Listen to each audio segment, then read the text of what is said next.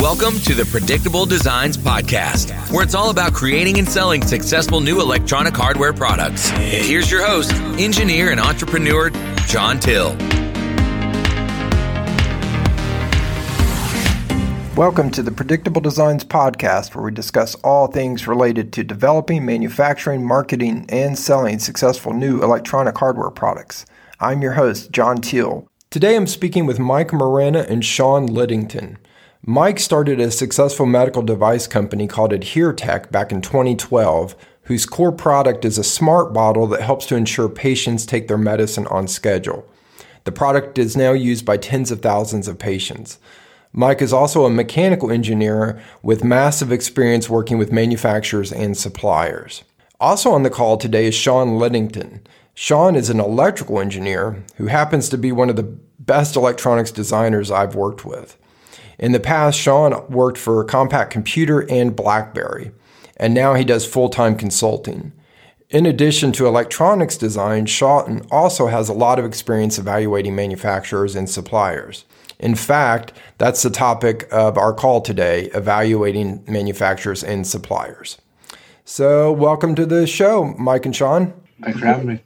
Yes. Yeah, it's great to have both of you.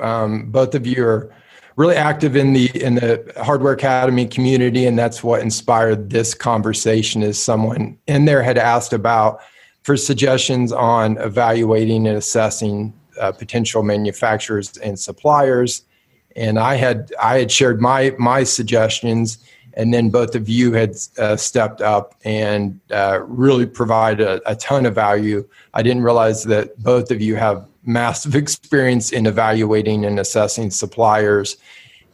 Mike has a very detailed questionnaire with roughly 100 to 150 questions for suppliers that's very detailed. And then Sean also has put together a questionnaire with questions that he recommends for evaluating suppliers. And I'm in the process of combining those two together to create a questionnaire that will be in the resources section of the Academy. So I hope to have that here in the next week or so.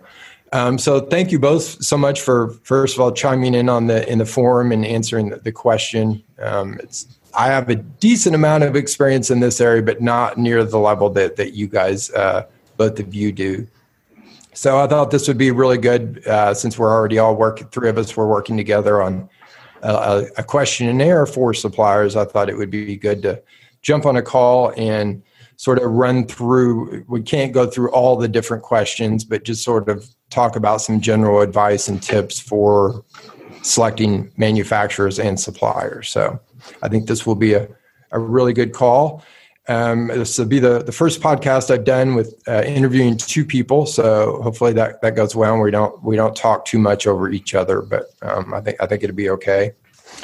I'm going to go ahead and just quickly start with sharing just a few of my suggestions on assessing a manufacturer or supplier, and then I'll ask Sean and Mike both to share their thoughts on my suggestions if they have any, and then also some of their top tips or top questions that they recommend for evaluating a supplier.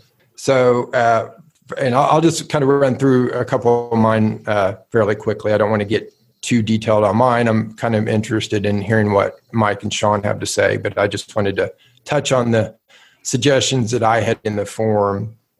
And my first suggestion was to always ask a manufacturer exactly how they plan to do something and not just if they can do it. From my experience, manufacturers will commonly say yes to just about anything, but so you have to be careful of that, them not necessarily lying, but always being overly positive. So it's best to ask for details of how they plan to do something and not just whether they can do something. Another tip when speaking with Chinese manufacturers is to make sure that you're actually speaking with the manufacturer and not some middle person, because that's really common. People will present themselves as the manufacturer of the product, but they're really just a distributor for that manufacturer. So it's always best to make sure that you're actually dealing with the manufacturer directly. My third tip is to always get samples of similar products that they've done. I think that's always a key for any supplier manufacturers. You want to request samples and see the products similar to what you're doing or the components that they're supplying. Then my fourth tip is to always get referrals when possible for manufacturers and suppliers. And this is something we have in the Academy. There's a couple hundred manufacturers and suppliers that are listed in there that either I've personally used or members have used and recommended. And a lot of these, I will say, Mike Moreno on the call, these were companies that he's worked with and recommended. So thank you for that, Mike. That Sure. provides a lot of value. There was, I don't remember the number of manufacturers, but there were quite a few that you had listed and had worked with and recommended. So that's really helpful. Then my other suggestion was to sort of, and I know Mike has also got sort of a way of doing this, is evaluating the interest level of the manufacturer and just how interested they are in your product and working with you. If for my own case, I had found a manufacturer that really liked my product and they were able to, they liked it, so they were willing to end up offer me financing and really great payment terms. So that was really huge. If they hadn't liked the product and seen that I had customers interested and I had salespeople and everything, then I don't think they would have been willing to give me the type of terms that they did. Mm-hmm. And those are kind of the main ones that I've got. It's just kind of a few that are kind of general and high level things to start your investigation or evaluation of the manufacturer. As I think we'll probably talk about these questionnaires. Like I said, Mike's had over 100 questions. So it's not the way you're going to want to start your first communication with the supplier or manufacturer. You're obviously going to need to have some warm dialogue and get them interested before you start telling them to spend hours completing out all your questions and documentation. So let's maybe go ahead and let me start with Mike.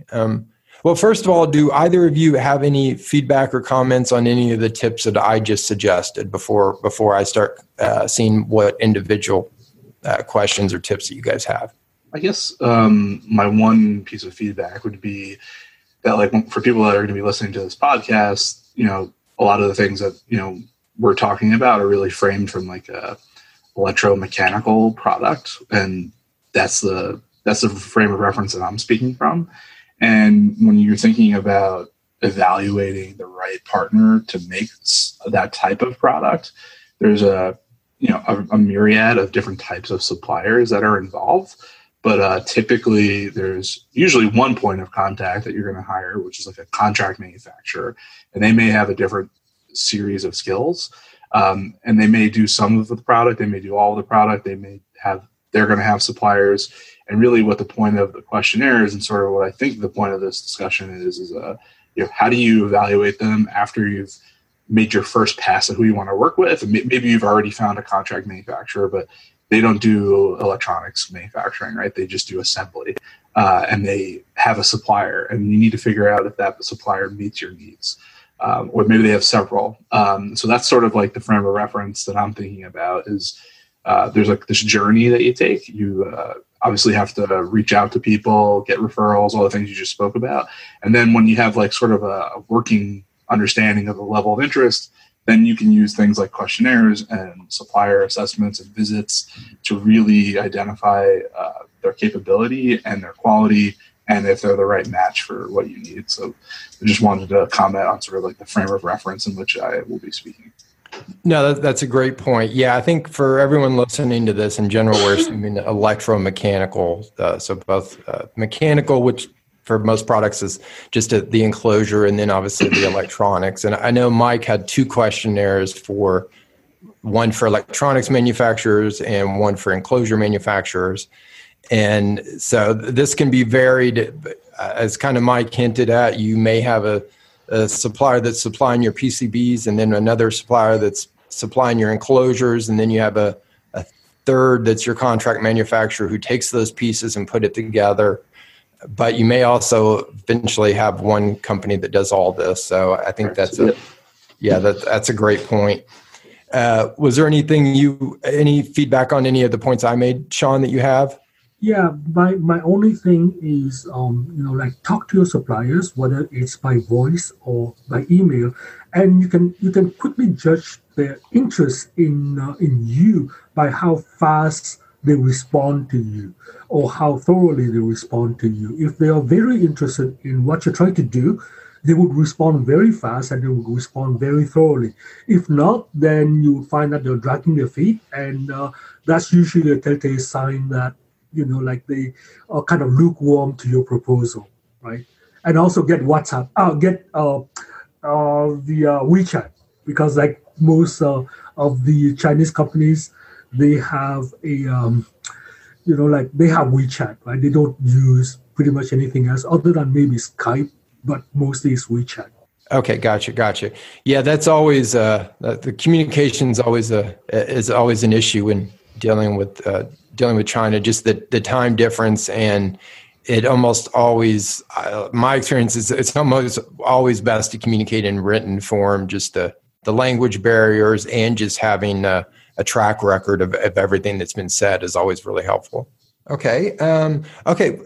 So we kind of reviewed my couple questions or tips, and I've got a couple more, but I feel like these are going to overlap somewhat with what you guys have to say.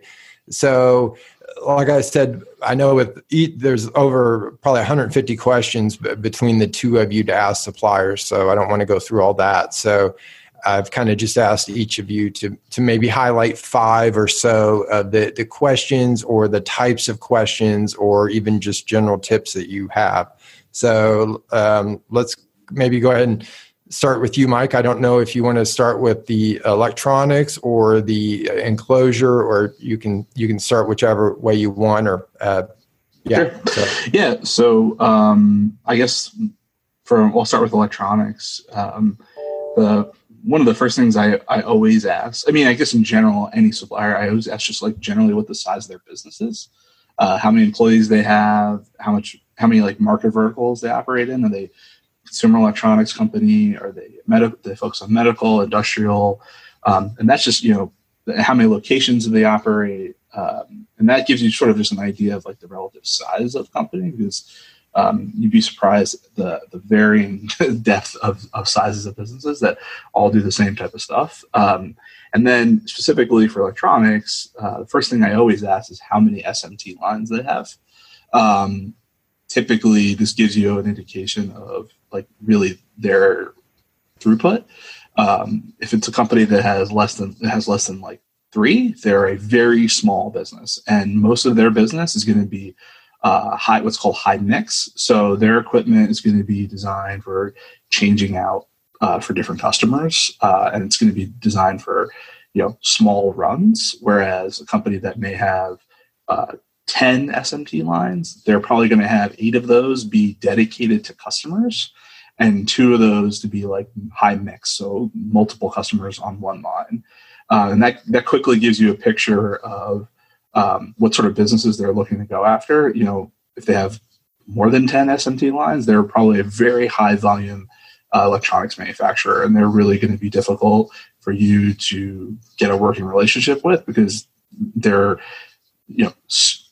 suited up to run continuously for a lot of customers. So that's definitely like the first question I always ask, like, how many SMT lines do you have? And then, without going into too much detail, like some of the other additional, electronics manufacturing processes, specifically like different types of soldering equipment. So one thing, there's typically surface mount technology. Then there's through-hole technology, which everyone's probably familiar with. And obviously those require 2 different sets of equipment. And in the through-hole world, there's usually either like wave soldering or what's called selective soldering. And that sort of gives you the idea that, or hand soldering, just by hand, or robotic soldering. those give you kind of the idea of their capability quickly. Is what sort of through-hole soldering technology do they have? They may not have any at all. Some companies are really coming over to only surface mount. And then the last thing that I would say about electronics manufacturers, like the last big question I ask is, what sort of automated inspection equipment do they have? I would never work with any electronics manufacturer that did not have automated optical inspection. It's totally affordable equipment, and it's a game changer for surface mount technology. So you kind of have to have that for me to select you. And then additional nice to haves are like automated solder paste and X-ray is really something that is valuable for parts that have really high pin counts or high density pitch parts. So that's pretty much, those are the main questions that I would go after electronics manufacturer. And then I'm trying to think if there's anything else. Also asking a little bit about how they manage supply chain. A lot of what electronics manufacturers are going to do for you is not only maybe build your circuit boards, assemble your circuit boards, but also source all the components. And if you have ever done this before, there's always going to be changes to that, and there's always going to be stock that goes over, and or there would be shortages and alternate parts, and just sort of understanding how they manage that is going to be something that you're going to have to be involved in once you start working with it. Okay. Yeah. Excellent.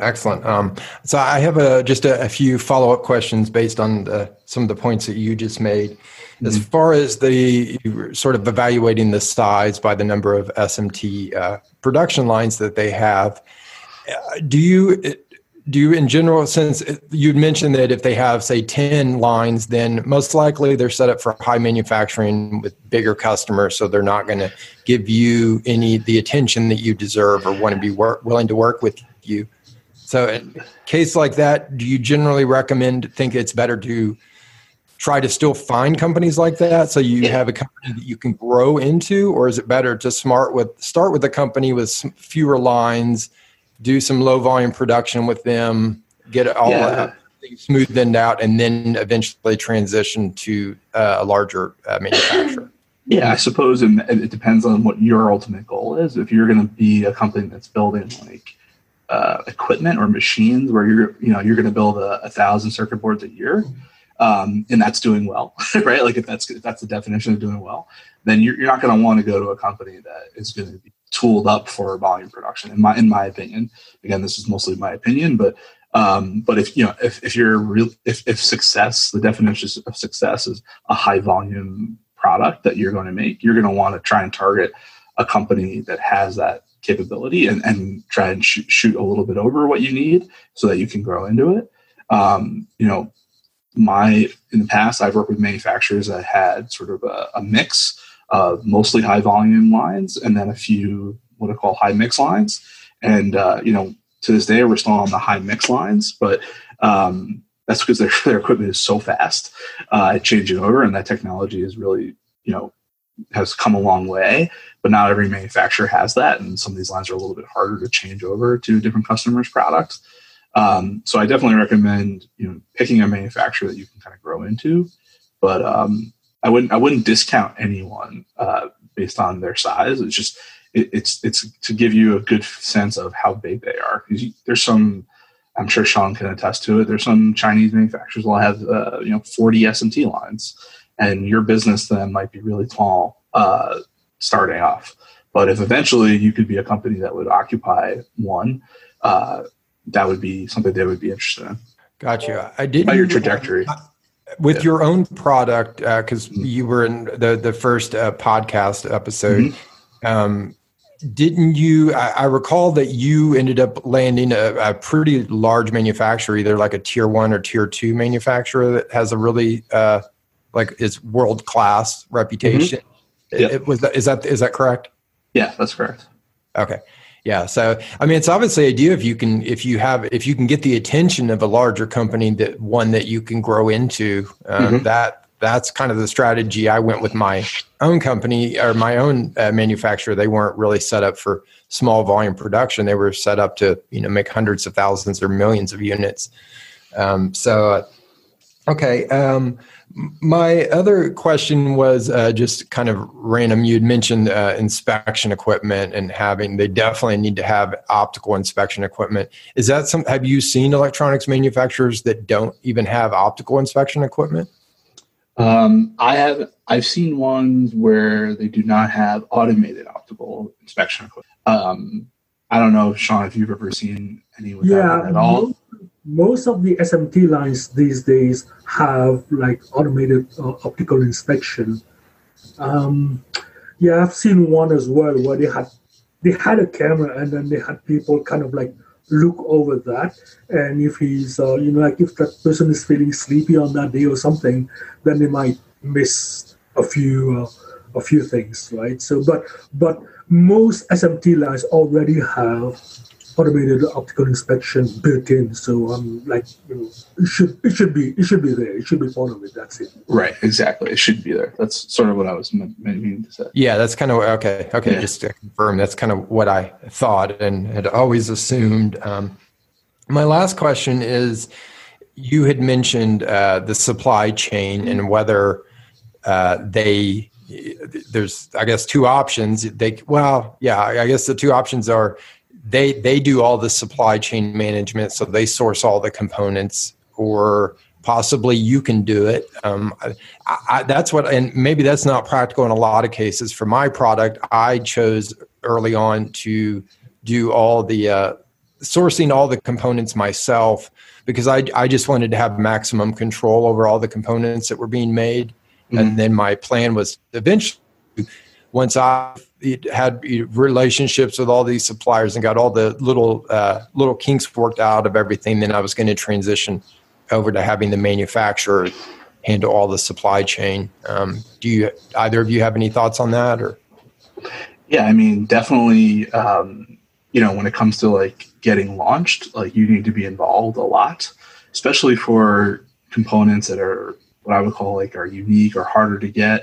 A lot of times you're developing a new product, like it's centered around something new that isn't necessarily like readily available. Like let's say Texas Instruments comes out with a new sensor that that has never existed before and is just going into production in the next quarter. Obviously, you can't really ask a manufacturer to go get that because it's probably not available, right? So maybe you've been working with Texas Instruments for the last, few months and really been digging into their data sheets and getting information from their sales teams or what have you. And like you've identified that you need 100 pieces to do a pilot build. You're going to have to go get those parts and provide them to whoever is going to do your electronics assembly. But eventually you don't want to be doing that, right? You want to get away from that. No. Yeah, and you want to really use, honestly, these companies that are going to do this, they have more buying power than you'll ever have. Oh, absolutely. Yeah, like I've worked with contract manufacturers that automatically get 10% discount through DigiKey, right? Like they're just paying 10% less than you would, even for the same low quantity, because they do so much business with them every year. They do millions of dollars of business, right? So, like right there, you're getting cost savings just by having someone else buy the same quantity of parts that you would do. So that's sort of the way I approach it. Is like, what are those critical parts? You need to manage those really early on. And then, make sure that your BOM is clean and organized, and then let them go manage purchasing. And because really what you want to do is you want to get to a place where you just place an order for your SKU and they go and build it, right? And then they manage making sure that the material comes in on time and they have enough parts of everything. And they'll have likely software tools that help them manage this. Gotcha. Yeah.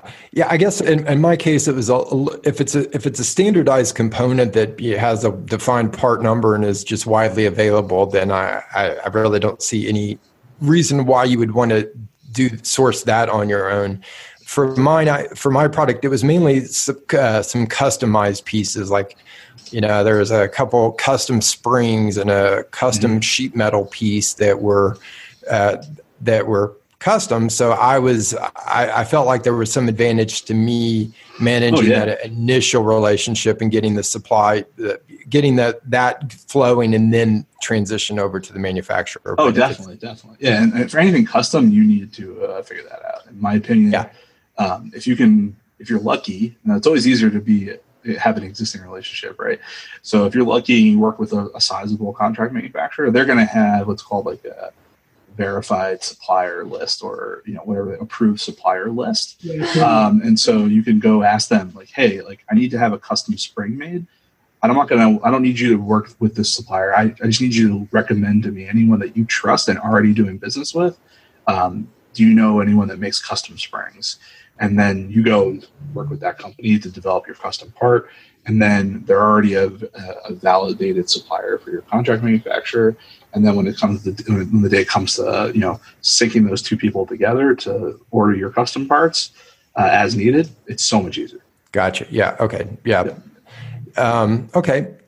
Sean, do you have any thoughts on this? I'll try to get you in the conversation. Obviously, you'll have your turn to share some of your tips, but and to just see if you have any thoughts on. No, I don't want to leave you sitting there without having a chance to say anything. From my point of view, like again, it depends. I'm sorry, Sean. Can you maybe try closer to the microphone again? From my point of view, and again, it depends on what kind of supplier you're looking at. If it's a small to medium one, it might be a good idea to ask them about their revenue and how long they've been in business. That would give you an idea of how stable they are, or whether, they just started and then they won't be here tomorrow to support you. So one of the things that you want to see is how stable, or you want to try at least to get an idea of how stable they are and how long they might stay in business, or whether, they're like stable or reputable or not. That's one thing you want to get, just by asking them. And the second thing that you want to ask them, and most large or medium-sized suppliers have a process map, or some people call it a control chart. That means that they have thought about their own process and they have formalized it into a document. So if a supplier does not have that, it just says that they haven't really gone over the entire process completely and mapped out even their own steps, or they may know how to do it, but it's in the collective, of the people now, but without any kind of formalization. So if they have a control chart or a process map, that means that they have put it on paper. And generally what it has, it's a whole bunch of steps, from incoming inspection all the way to inventory control, all the way to outgoing inspection, and maybe ongoing reliability tests and all that, and sampling and all that kind of stuff. And each of these steps will be detailed in that process chart. And then they would say, okay, well, this is what it's done. And, if it doesn't pass, this is how it goes. And, if something, a process step fails, this is how we handle that, right? So it's always good to have that. So it says that the supplier is very focused on getting, the process and doing it consistently time over time, right? Absolutely. In that same vein, John, I think a good thing to check for, and it's in my my list of questions, is they should have some sort of ISO certificate, which is like an international standards quality system, and they should be certified by a qualified body, and they should be able to provide that. That should be something that they absolutely have. ISO 9001 is a pretty common one, and there's also ones for like automotive and medical. These are less common, but it depends on their typical customers and their requirements. But I think a good way to verify what Sean is talking about is also asking for like a certificate of quality system. Yeah, that's a great point. I've been through a company that was going through ISO certification. So I know it. If they have that, then that means they have all their processes really documented well. So that's a great point. And I think having documented processes or standard operating procedures is really critical for any business that's going to be really efficient at it. Even for my own business, I'm constantly working on creating standard operating procedures, from everything to publishing a blog to publishing a podcast. So that's always going to make any business more efficient if they have that down in a procedure that everyone can follow. It not only makes it more efficient and quicker, but less likely for any type of errors to happen if they have a process, including a process of making sure that there are no errors that get through. As far as Sean's comment on the size of the company, that's a really good point. Mike was kind of saying it from a standpoint of how many lines you have.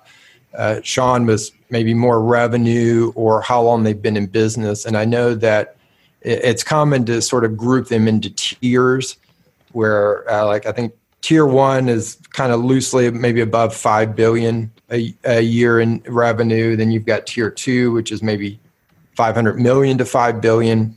Tier 3 is 100 million to 500 million. And then tier 4 is less than 100 million.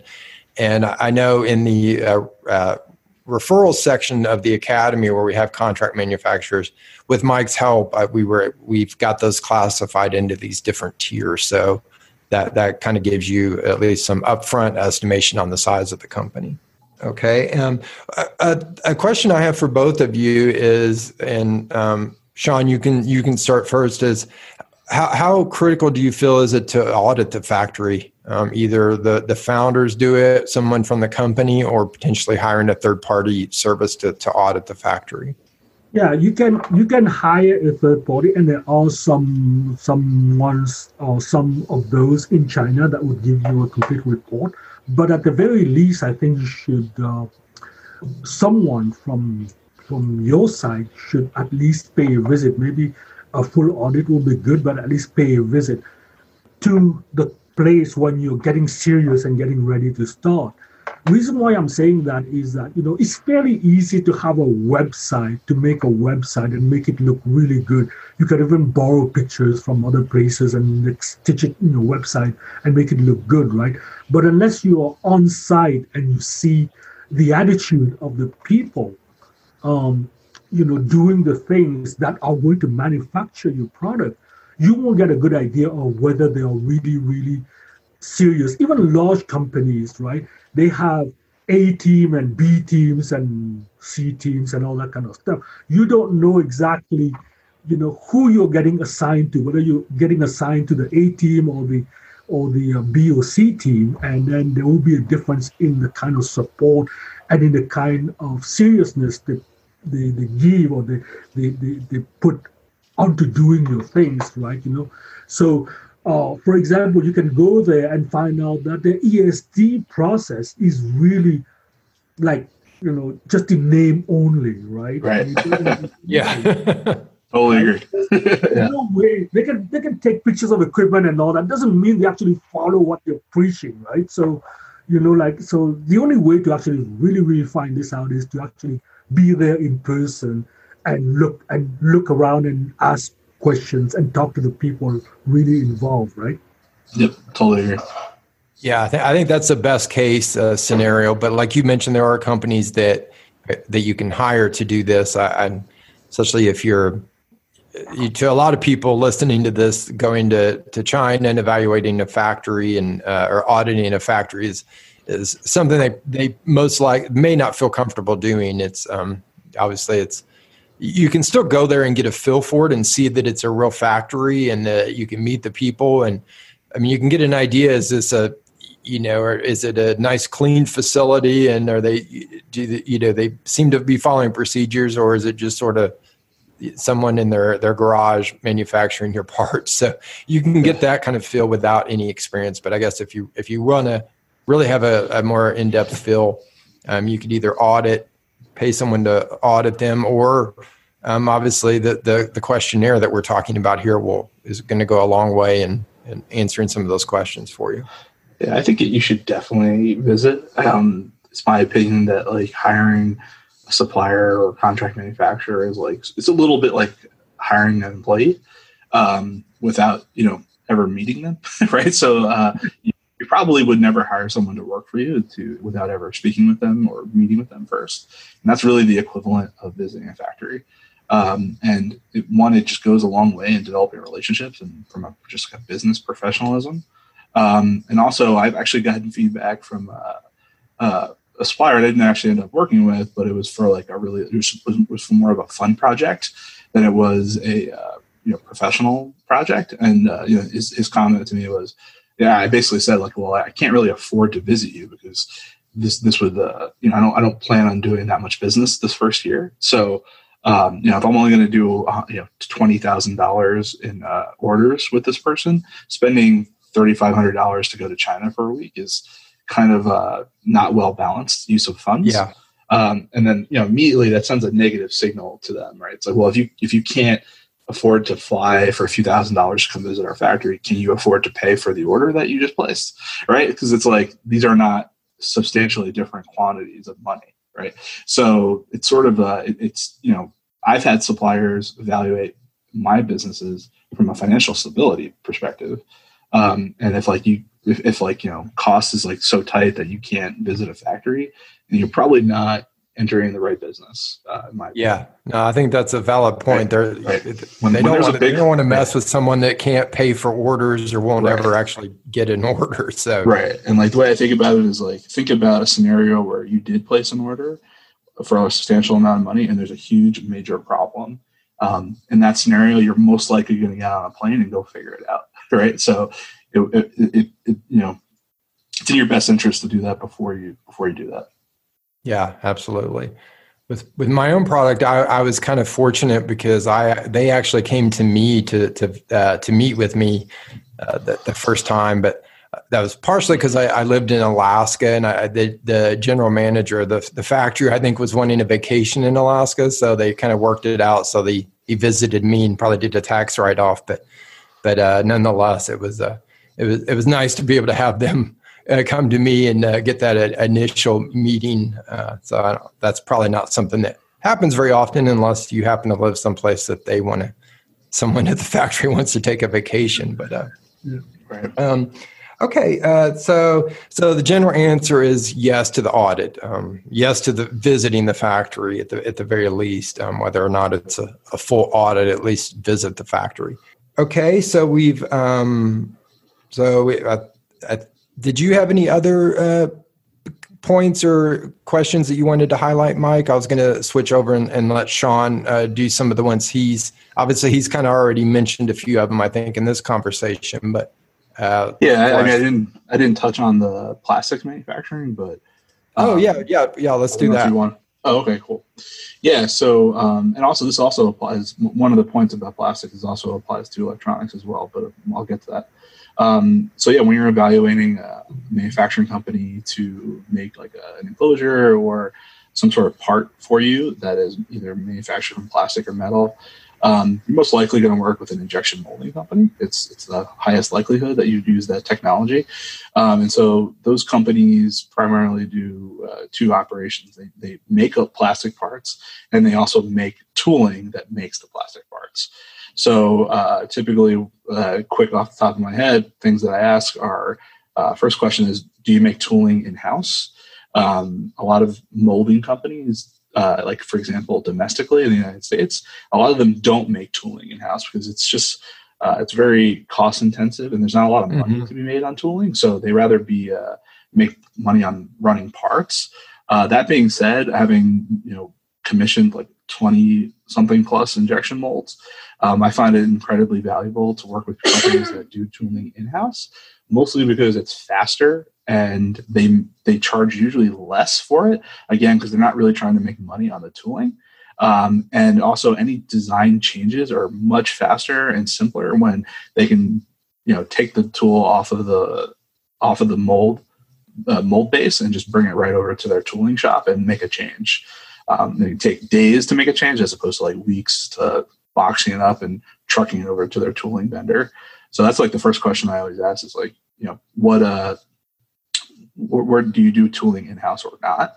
The second question I usually ask is, how many presses do you have and of what sizes? Because this will also, or you can ask like, what's the smallest part you can make and what's the largest part you can make? Because a lot of companies won't have certain presses over a certain size, which a press being is the machine that actually opens and closes the mold and injects plastic into it. And based on tonnage is typically the clamping pressure. So that usually means like the larger the part, the more pressure you have to push plastic into it. So the larger the machine, and that tells you how big of a part you can make. So you can imagine like the base of a laptop would be like a medium sized part. A TV would be a large size part. The bumper for a car would be a very large size part.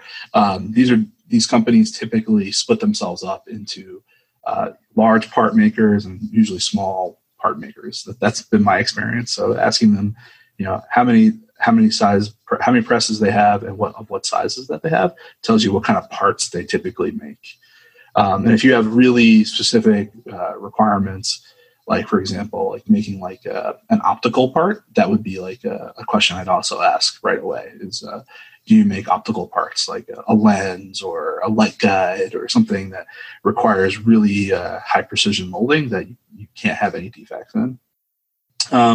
And then the last thing I usually ask injection molders is like what sort of secondary operations they're capable of doing, because you'll often find when you design molded parts, there's something you have to do to it after you mold it, whether it's printing like a logo on it, that's called like pad printing or screen printing, or maybe you need to have brass inserts heat staked into the plastic part, or maybe you just need to combine two plastic parts together, like for example, like a cap that has an inner part and an outer part, and you want them to just snap them together.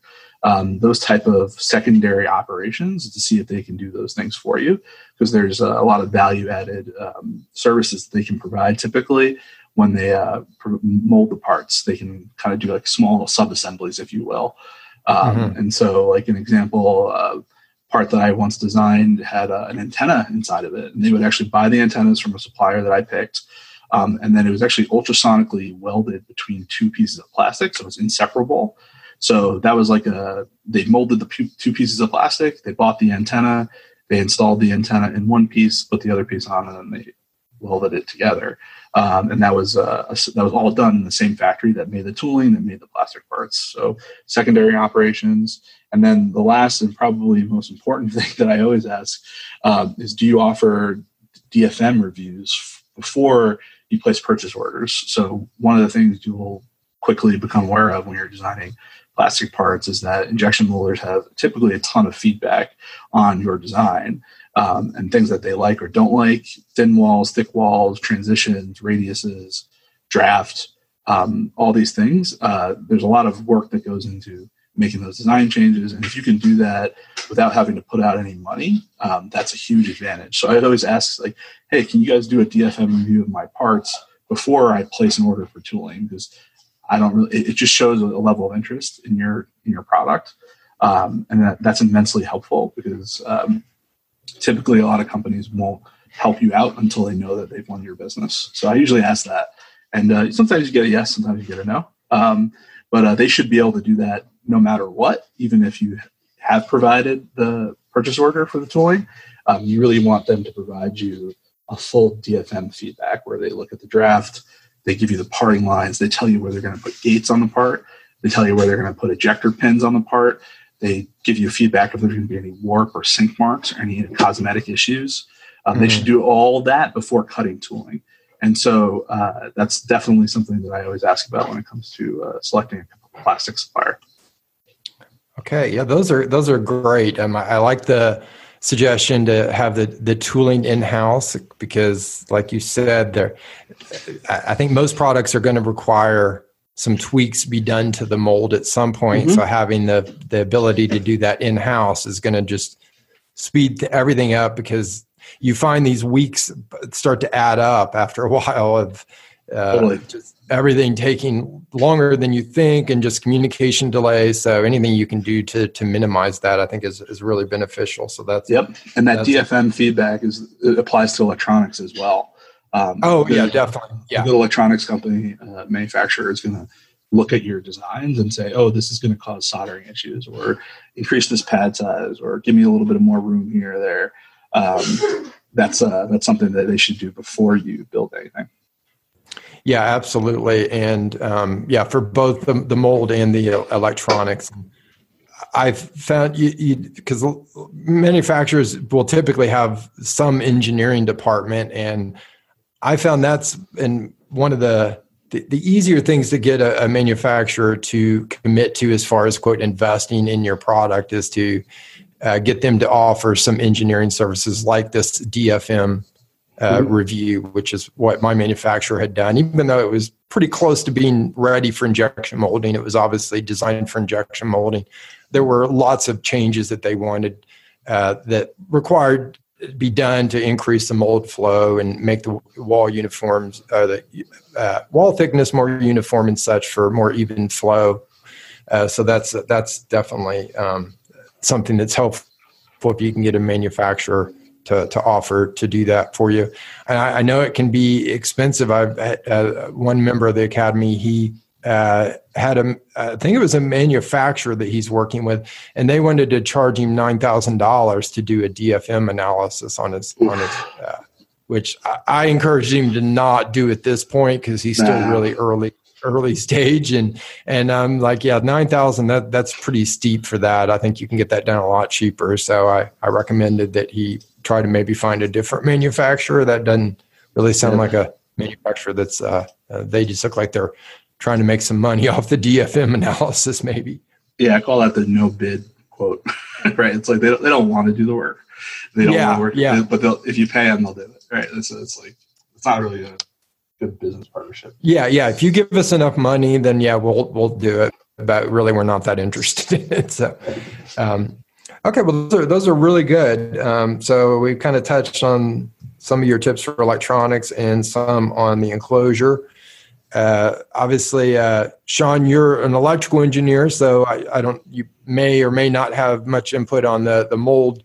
The molding process, but obviously you've done a lot of supplier assessments, so I suspect you have experience in all those areas. So I'll kind of let you go now. Thanks for being patient.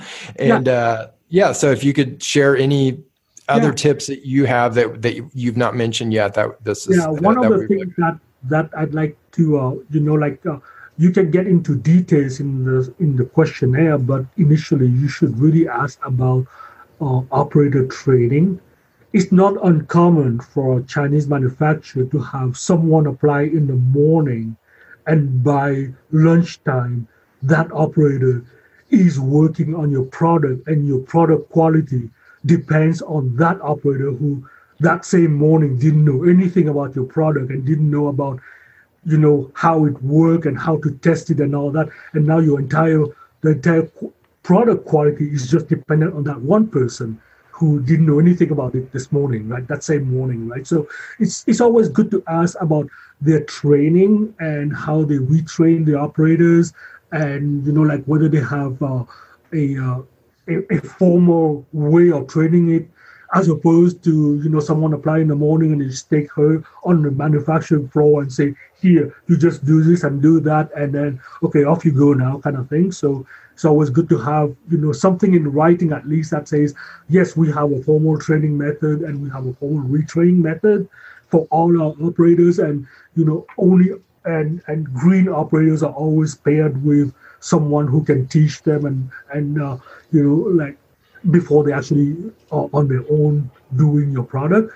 And also, it's always a good idea to ask about the incoming inspection, and outgoing inspection at the very least, whether they have a formal way of doing that, or it's just like, okay, well, the product comes in, I just log it in, and then, it just goes up to the manufacturing line. A lot of companies will have an incoming inspection area where the product pre-inspection will be in one area, and then it will go through inspection, and then post-inspection the product moves to another area that cannot be that are physically separated, so that at least they have it inspected. And also for things that they cannot inspect in-house, they usually have, and you can ask for traceability like that, certificates of compliance or certificates of acceptance for products or components or assemblies that they could not test at incoming inspection, so they have to depend on their suppliers to have done that, and their suppliers therefore should have a certificate of compliance that they ship to their customer that says, yes, we have done that. Same with outgoing inspection. You want to know about the sampling and how the sample, like usually it's an AQL level. That means that depending on the lot size, they take a number of samples or a number of random samples and you check, and then if it doesn't pass that many, if it has more failures than is required for the AQL level, then they will fail the entire lot. That's another thing. Again, for outgoing inspection, the same thing. And the other thing, two things, especially for electronics manufacturing, that you really want to have them talked about, or at least show you that they have a process, is solder paste. One thing is solder paste. Solder paste have to be kept at core temperatures until use. So a lot of people, they just have that like in writing or as a, but they don't really follow that. Usually it comes in a dry ice package, and then they put it in the refrigerator, and then they take it out in the morning, they activate it, and once activated, you have 24 hours. If you don't use that solder paste within 24 hours, the activated solder paste within 24 hours, you have to discard that, right? And some will kind of like, okay, well, it's been 30 or 40 hours, that should still be good kind of thing. So, you won't find anything wrong in the product you get, but reliability will suffer in the long run if you don't have the right soldering done or for your product, right? So that's one thing. The other thing is treatment of your PCB. PCB materials will absorb moisture. So first of all, they have to be stored in a humidity controlled environment. Second, they will oxidize regardless of surface treatment and all that. So usually you don't order PCBs like a year in advance and store it before you use it. So you have to make sure that the PCBs are maybe bought a month in advance, and then you use it as you and not have it stored in for a long time, right? And also because even with humidity control and all that, they can absorb moisture. So what you want them to do is to bake your PCBs, especially if you're using like large parts like BGAs and LGAs and all that. What will happen otherwise is when it goes through the reflow oven, the PCB will warp and will actually crack your solder joints, right? Because of the escaping steam or escaping humidity kind of thing. So you want them to bake the PCB first. You want them to have a process for doing that, to bake your PCB first, to drive out the moisture before it goes through the wave soldering. So that's another thing. Of course, ESD is important. You just want them to, at the very least, say that they have a regular ESD testing and regular operator training, which is just as important as the testing. The operator has to be trained properly to treat ESD as being a very serious matter and not something that after the training you're all done.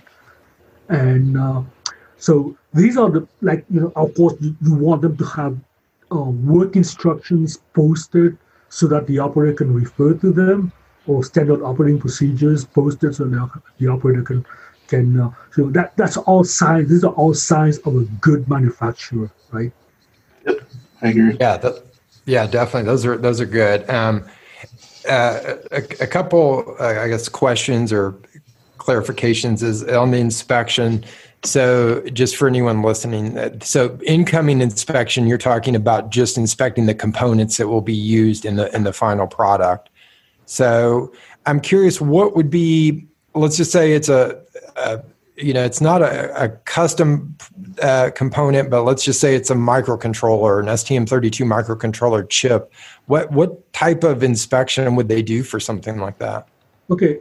First of all, they would inspect the lot to make sure that they have no issues with, like misplaced components, or, usually it would come in real and all that. They make sure that, all the are properly.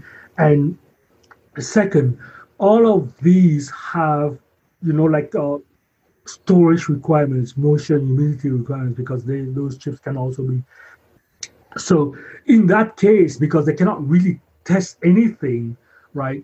they would rely on a certificate of compliance from their suppliers that says, this product has been tested and these are my incoming limits, and this lot specifically now would be logged and say we have received this lot and this quantity in this log, and so that in the end, when your product is done, when if ever you have an issue, they can trace it back to yes, that issue was with this lot of STM32 microcontrollers. So your exposure to the issue now is now limited to this window, like 2 days or whatever that we use this. And you have actually like X number of boards that were made using components from this lot.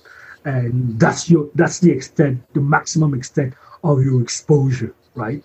Mm-hmm. So if you have, well, heaven forbid, if you have something that went wrong with the board and you do failure analysis and you found out that because for some reason the processor, you want them to be able to trace back to, this incoming inspection lot, we received like something like 4,000 or whatever on that day, and it was inspected, and this was the manufacturing lot, and it went into production on that date, and it was used up on that day. So now you know the extent of your exposure, and then you can decide from a business point of view whether you want to recall the product or just let people make claims, right? So, but you need to have the data to allow you to make that decision, right? Yep. Mm-hmm. And traceability is incredibly valuable. You won't find it at every manufacturer, but like one manufacturer I've worked with, they would serialize every single PCB. Yes. And it would have a barcode on it. And it was actually really cool. Their SMT lines, they barcode up the raw panels. And they didn't ever make a mistake loading the wrong SMT program because the barcode on the raw panel would tell the SMT machine to load up the right assembly program. And so all they had to do was just feed it boards, and it would pull up the right program, put the parts on it.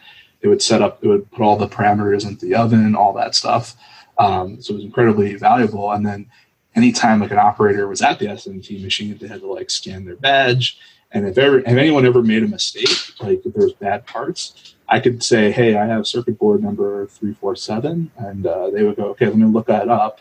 Okay, John was on the SMT machine that day. We built 800 units. The 5 reels of capacitors that we used on that run were these. And they would go tell me what are the other boards that might have those bad capacitors. And then we would go and quarantine those parts, those finished built boards, and then maybe do some more testing and inspection on them. Or we would know what units those went into out in the field, and we'd get them back. So traceability can be enormously valuable because you're always going to have some issues, and minimizing the impact to other parts that may have similar problems is really valuable. Yeah, I think anytime, obviously it's always best if you can catch an issue earlier on in the process. It's much better to catch an issue with the component when it's incoming and through the incoming inspection than it is for that to make it on your board and make it to the final assembled part, and then testing there, the part ends up failing, and now you've used a bad part and actually manufactured the product with a bad part. So it's much better if you just catch that issue with the part much earlier on before it goes through all that process, and you just end up wasting or scrapping the entire board or the product, or having to go back and rework it. Okay, great. Do you, Mike, do you have any other comments or anything on anything that Sean, any of the things that he had listed? You kind of touched in on a couple. No, I think I think it's pretty good. No, I'm good too. Yeah, for now. Yeah. Okay, well, great. I think this has been really good. I can't thank you both enough for coming on and sharing this. It's a really important topic for everyone listening to this at some point. Hopefully, if you get to that point that you're going to have to evaluate suppliers and manufacturers. So this is going to be really good. And then the questionnaire, obviously, I'll be putting that together in the next week or so. So that will be available for members as well. Before we end the call, do you, Sean, do you want to maybe tell people how they can find you or learn more about you? I assume maybe LinkedIn is the best way. Yeah, LinkedIn is fine. Or, just send me a private message on the Academy, and then I'll provide you with, links and all that, and you can talk. Obviously. Okay, great. Yeah, I'll be sure to include your LinkedIn profile link in the show notes for this. And so he's always in the forum answering questions. So always feel free to reach out to Sean there, or Mike as well. Mike, how do you how can people LinkedIn or same LinkedIn, or you can hit me up on the Academy direct message, or just tag me in a post, and happy to help. Gotcha. And I'll also include a link to your startup, which I know you're still on the board, but you're not in that startup anymore at DeerTech, but I'll definitely throw a link on there so people can learn more about the company that you co-founded. So, okay, well, thank you both so much for doing this. You both have such a wealth of knowledge in this area. So thanks again for coming on. I appreciate it. That's it for today. Be sure to tune in next week for another episode of the Predictable Designs Podcast. If you've enjoyed this podcast, then definitely check out thehardwareacademy.com, where you can get support from myself and other experts to help you successfully get your product developed and on the market. We have experts in electronics design, enclosure design, prototyping, certifications, manufacturing, marketing, startups, and sales. You even get private one-on-one consulting directly with me. The Hardware Academy also includes a highly active and incredibly helpful community of other hardware entrepreneurs with a wide range of experience and skills. No longer do you have to go at it all alone. Now you have a community of experts on your team. You'll also get regular in-depth training courses, workshops, product teardowns, and resources to help you succeed with your product. Finally, you get access to my list of recommended developers, suppliers, and manufacturers. Check out the Hardware Academy today at thehardwareacademy.com.